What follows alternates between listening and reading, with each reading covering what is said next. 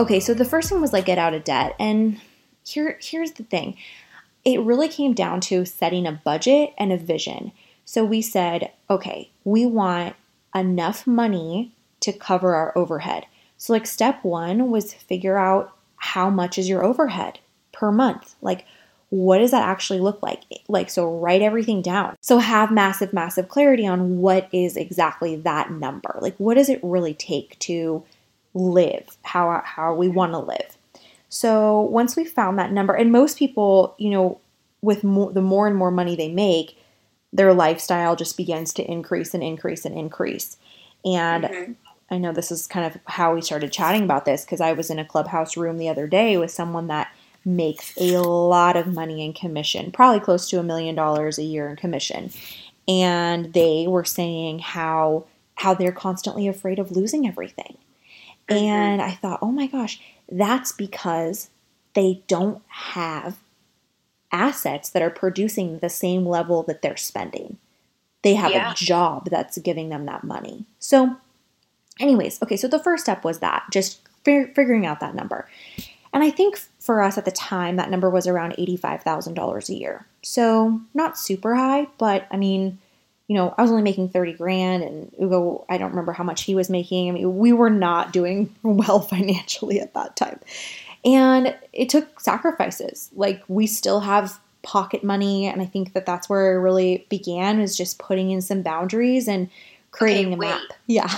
Not everyone knows what pocket money is. So tell them what pocket money is, because I love this. Okay. So it's actually kind of hilarious. So we learned it from the Dave Ramsey thing, Financial Peace University. And it's like, okay, we have, when you're married or even when you're single, you can kind of get on each other's nerves. Like, oh, well, why are you spending that on, I don't know, Ugo likes to buy like mountain bikes and I like to buy like handbags or like, a fancy spa day or something like that.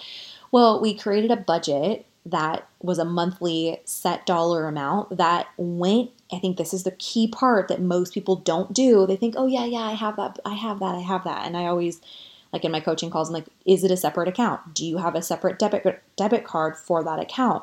Not like 99 times out of 100, they're like, no, I don't. I'm like, well, then you really don't have shit. So sorry if your kids are listening.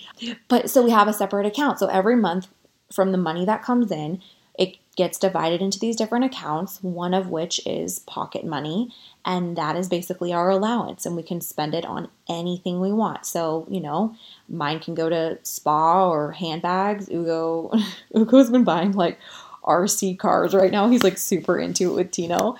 Or you can save it up, you can spend it all every month. And we started with, no joke, $80 a month. That was it. And can I tell you how much it is now? Because it like makes me so excited. Yeah. My pocket money now, and I could probably negotiate for more with my banker, also known as my husband, but we have goals and things. So I'm like, no, do I really need more pocket money? No, 1,000. So over like 8 years, it went from $80 a month to $1,000 a month. Yeah, whatever you want with it. Yeah. And it doesn't create arguments or whatever. So then, where does that money go? Because don't you have it in like on a special card or something? Yeah, goes to a completely separate bank account. So it's tied to a debit card. I've been with you before. I don't remember where we were. Oh my gosh. And you're like, oh, I hope my card's not declined. And it's for like pocket money card. And I just think it's so funny. You're like, well, let me see if I have enough money for this. Let me just see if it runs through.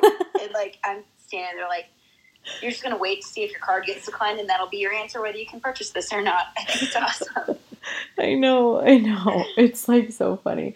And the whole time when like I was selling real estate actively and things, like people from our team and stuff would be like, well, you have a big deal closing. Like, what are you going to spend your commission on and stuff? And I'm like, what are you talking about? Like, my pocket money does not change. Like, at that point, it was $80 a month, when I was also selling. And I'm like, I don't, like, nothing. Like, yeah. But then it slowly increased as we started to reach more and more of our investment financial goals. Okay, so number one was set a budget and get clear on your vision. That includes this little pocket money suggestion. So then what after that? What would be like a step number 2? Follow it, obviously. Yeah, I'm going to say like stick to it. That's where the work is. Yeah, stick to it and have separate accounts. So as a goal, this is what our goal was. We were hoping to, I mean, our intention, and I think we stuck to it actually pretty well, was 40% of our income went to an investment savings account. It literally is just a savings account that we just titled investments. So once we had enough money in there, then we could deploy that or spend it on an asset. So it was like whatever we were making at the time. And, obviously, like I didn't stay at 30,000 for very long. That was maybe a 6-month thing. And then it went to 50 grand. And then I started selling real estate. So I was making money through commission sales.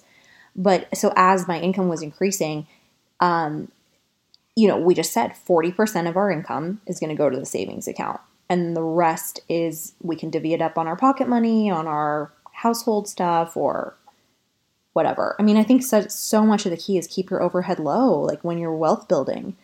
Mm-hmm.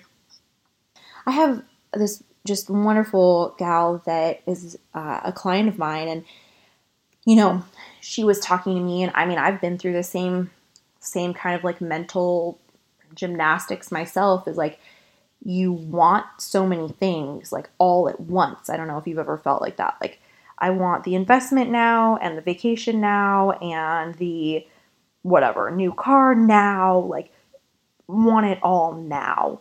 And we were coaching and she gave me her 2021 kind of like list of things she wanted to buy and spend money on. And I said, okay, so where's the priority? Like, tell me which one is number 1, it must happen, and then number 2, and then number 3. And it's funny because even just asking that simple question, her list actually changed completely. Oh. Yeah. Because we can talk all day long about, yeah, my priority is wealth building. My priority is creating passive income. But sometimes, when we're in the store, when we're looking at magazines, when we're talking to friends, when we're scrolling on Instagram, we can get we can become blind to our priorities. And now we have this bright, shiny new car, vacation, whatever, right in front of us. And we're like, oh, it's not a big deal. Yeah, I deserve that. I'll buy it. And then another year goes by and you didn't do any investing. Yeah, and it's got to be an intentional thing. I mean, people are just not, if you're not putting any focus or time into it, then it's not going to happen. It's not an automatic thing. No, it's not. So it's got to be a conscious decision that this is what you want to do with your money. Yeah, and it doesn't matter how much money you make. At the end of the day, I think one of my biggest, I was really fortunate. I just kind of was like in the right rooms, if you will, that kind of led me in this direction. Well, I'll never forget this. I don't know if I ever told you this story, but I was meeting with a buyer, okay, and he wanted to buy a building for, this is so interesting. His heart was in the right place. Yeah, you told me the story before. This is great. Yes. Okay, he wanted to buy this building for a nonprofit. He was actually going to be their sponsor or whatever. And we were writing up the offer, and I said we need, maybe $3,000 earnest money. And he said, well, acted really nervous. And he said, well, when is the check going to cash? When is it going to go through? And I'm like, does this dude not have money? And because he had shown me his tax returns, he was a psychologist, maybe psychiatrist, one of those. And he made, and at that time, guys, I was thinking I was making like $85,000 or $90,000 a year. And here I am, seeing somebody's tax return, my parents didn't really tell me how much money they made growing up or anything like that, so I didn't know. But so I'm seeing a live human being in the flesh that I know made last year $600,000, and he's nervous and worried about a $3,000 check. Yeah. I was blown away. I remember telling my mom, I was like, is this normal? 600. I couldn't even imagine having $600,000 or making that in a year at that point. And he never ended up buying the building. he didn't have enough money, cash. Isn't that Yep. interesting? Even though he made Yeah. a lot. So that's why like making money doesn't excite me at all. Like it doesn't excite me, doesn't impress me, doesn't do jack for me. Really talking to someone about, okay, what assets do you own? Like how have you really stewarded your wealth? Like that is intriguing to me because it really shows a lot about someone's character. Like, are they able to hold back some of that like urgent desire? Like, are they full of wisdom, or do they make rash decisions? I just think it tells you so much about someone. Well, and much of it is people don't know. We're not taught this. Yeah, true. Look at like high school, college classes. Like, we're not taught any of this. It's just amazing. And I think this whole past year, 12 months of all of our lives have really brought us to this space of, whoa, tomorrow's not guaranteed. Your job tomorrow is not guaranteed. So we need to like really not only shift our thinking, shift our actions for preparing for that level of uncertainty. Yeah, and the funny thing is it's always been like that. I mean, I think it's always been that uncertain, but yeah, this year really brought it to light. And, I mean, I'll be honest with you, when I shifted our whole business from commission sales to a business that that we have ongoing clients and contracts and things like that on the property management side, because when my mom stepped away, 70% of the income of that business was directly related to sales, right? Like transactional based selling. Great, super lucrative, right? Like you could make, $50, $60, $100,000 on one transaction, but if you don't have like a huge pipeline, you might just only do 4 or 5 of those a year and, make $500,000. But then next year you wake up and you're unemployed basically again. Yeah. So that's why real estate can be so stressful too, because you're constantly looking for your next paycheck. 100%. And I think as real estate agents or entrepreneurs or anyone that has the ability to create their own income or has chosen to take on that risk, it's like you owe it to yourself to keep your lifestyle, your overhead low so that you can create some cash flowing assets so that you don't have that insane amount of pressure every single day of where's my next sale going to come from. And then how cool would it be that every one of your sales just becomes money that you could give away, money that you could spend on a lavish vacation or whatever your values and whatever your really desires are. Like that becomes your extra money, but you've created this other funnel for income. And yeah, it's amazing. And my parents, Britt, they told me I was crazy. They were like, you're quitting brokerage? Why are you doing that? They're like, you're leaving. My mom especially. She's like, I would have killed to be producing in a market like what you're experiencing. Why are you doing that? You're leaving so much money on the table. Like she was legitimately like upset. I'm not kidding you. Like we had many phone calls where she was just like, I don't understand. I'm like, because I'm not in it for the quick hit. Like I want to create a machine to where I'm not worried about my overhead. Like I just want to know that every year I have a business, cash flowing assets, blah, blah, blah, that are giving me my like little nut and it's covered. And anything else I want to do over and above that is, just I can spend it wherever, Ugo and I, we can do more investments. We could go on a vacation. We could donate it. I mean that it's really become, and now she's like, you were right. Yeah. It's a total shift in thinking. It really is. And also realize that there are people that will put money in with you. So that has been a big learning lesson for me. It's just there's a lot more people with money than I guess we realize, and they're looking for places to put their money. So if you see an opportunity and whether it's a house that you could flip, whether it's, I mean, development. I like look back, I'm like, who is this girl that thinks she could do a development? She never did one before. That was me. Whether it's a development you want to take on and be crazy like me, I don't know. There's investors and there's people with money. So you can say, people don't know this. People literally do not know this. And I want to scream this from the rooftops, especially for women, because men talk about investing all the time. Like, it's like a man's like topic. And I think we need to change that. And we are changing that by this conversation. But get this. This is standard. Okay. And what I'm about to tell y'all is like normal, standard, not weird, not greedy, not out of the norm. This is the norm.